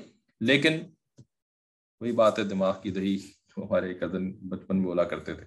تو اگر ہم نے اپنے دماغ کو جو ہے نا وہ پھینٹ کر کے اس کی دہی بنا لی ہوگی تو پھر ہم کیا کریں گے، وہ اس کو آ رہے ہیں مزے اور ہم کہیں گے ہائے میں مر گئی، ہائے سب کچھ ختم ہو گیا، سب کچھ خراب ہو گیا، ٹھیک ہے نا. تو بہت سمپل سی بات ہے کہ بھائی موت جو ہے نا، موت، یہ موت تو اصل حقیقت اور اصل محبوب سے ملنے کا ذریعہ ہے، ملنے کا ذریعہ ہے نا. اس کے اوپر جو ہے نا وہ ہم انا للہ و انا الیہ راجعون 3 دن جو ہے وہ پرانی باتیں یاد کر لیتے ہیں، ٹھیک ہے نا. 3 دن کا سوگ جو الاؤڈ ہے نا، 3 دن کا سوگ کا مطلب یہ نہیں ہے کہ 3 دن تک آپ اپنے کپڑے پھاڑ سکتے ہیں اور آپ 3 دن تک جو ہے وہ ڈپریشن اور اینگزائٹی میں شکار میں مبتلا ہو سکتے ہیں. 3 دن کے بعد ڈپریشن کی ضرورت کی اجازت نہیں ہے. نہیں، 3 دن کا سوگ کا مطلب یہ ہوتا ہے کہ 3 دن تک جو ہے نا وہ آپ بات کر لیں اس کے بارے میں، لوگوں سے جو ہے وہ لوگوں کو ریسیو کر لیں اس کے بارے میں، ٹھیک ہے نا. اور اس کے بعد you need to get over this, آپ اس سے باہر نکلیں اور آپ اپنی تیاری شروع کریں، اپنی تیاری کے اوپر محنت کریں کہ بھائی میں نے بھی جانا ہے اور میں جا کر کے ان سے ملنا ہے جو کہ چلے گئے دنیا سے، ان سے جا کے ملنا ہے، تو اس کے لیے مجھے تیاری میں لگ جانا ہے نا، ٹھیک ہے نا. کیونکہ موت تو بری کچھ چیز کو تھوڑی ہے. تحفۃ المؤمن الموت. نبی علیہ السلام کی باتوں کو ہم مذاق سمجھتے ہیں، نعوذ باللہ. کیا سمجھتے ہیں کہ نبی علیہ السلام نے ایسے ہی جو ہے وہ نعوذ باللہ ایسی باتیں کہہ دی تھیں. We don't need to really take notice of it. کہہ گئے چلے گئے، وہ تو لوگ کہتے ہی ہیں، تو بس جیسے لوگ سب باتیں کرتے ہیں، اور نبی علیہ السلام نے بھی ایسے باتیں کر دی بس، ہے نا. نہیں بھائی، ابھی آگے آ بھی رہا ہے، بلکہ اسی تفسیر کے اندر آخری میں ہم نے یہ بات کرنی ہے. نبی علیہ السلام کی جو کہی ہوئی باتیں ہیں یہی حقیقت ہے، اور باقی چیزیں حقیقت نہیں ہیں. جن چیزوں کو ہم اتنا حقیقت سمجھتے ہیں، اتنی اہمیت دیتے ہیں، وہ نہیں ہے حقیقت. حقیقت تو نبی علیہ السلام کی بتائی ہوئی بات ہے. تو جب نبی علیہ السلام فرما رہے ہیں کہ مومن کا تحفہ ہے موت، تو بھائی وہ واقعی تحفہ ہے. تحفہ جس سے کہ انسان خوش ہوتا ہے، جس سے کہ انسان جو ہے وہ جب آپ کے کسی قریبی عزیز کو جو ہے وہ تحفہ ملتا ہے تو آپ کو غم ہوتا ہے، آپ کو، ہے نا. غم تو نہیں ہوتا نا. ہاں یہ ہوتا ہے کہ ہاں بھی ذرا دور چلے گئے، دور جا کے تحفہ مل گیا، ٹھیک ہے نا. تو ہاں بھی دوری کا غم تھوڑی دیر کے لیے ہوتا ہے، لیکن ویسے تو خوشی ہو رہی ہوتی ہے نا کہ ہاں بھائی وہاں جا کر کے بھی اس کو ایوارڈ ملا اور اتنا تحفہ ملا اس کو، ٹھیک ہے. تو بہرحال یہ ساری باتیں ہیں، ذرا سوچے انسان اور اپنی جو زندگی ہے اس کو ٹھیک راستے کے اوپر، صحیح راستے کے اوپر لگا لے نا، تو پھر آسان. اور اگر نہیں صحیح راستے کے اوپر لگائیں گے، غلط راستے کے اوپر ہی رہیں گے، تو نقصان کسی کا نہیں ہوگا، صرف ہمارا اپنا ہوگا. اللہ تعالیٰ ہمیں بات کی سمجھ اور عمل کی توفیق عطا فرمائے. وآخر دعوانا الحمدللہ. السلام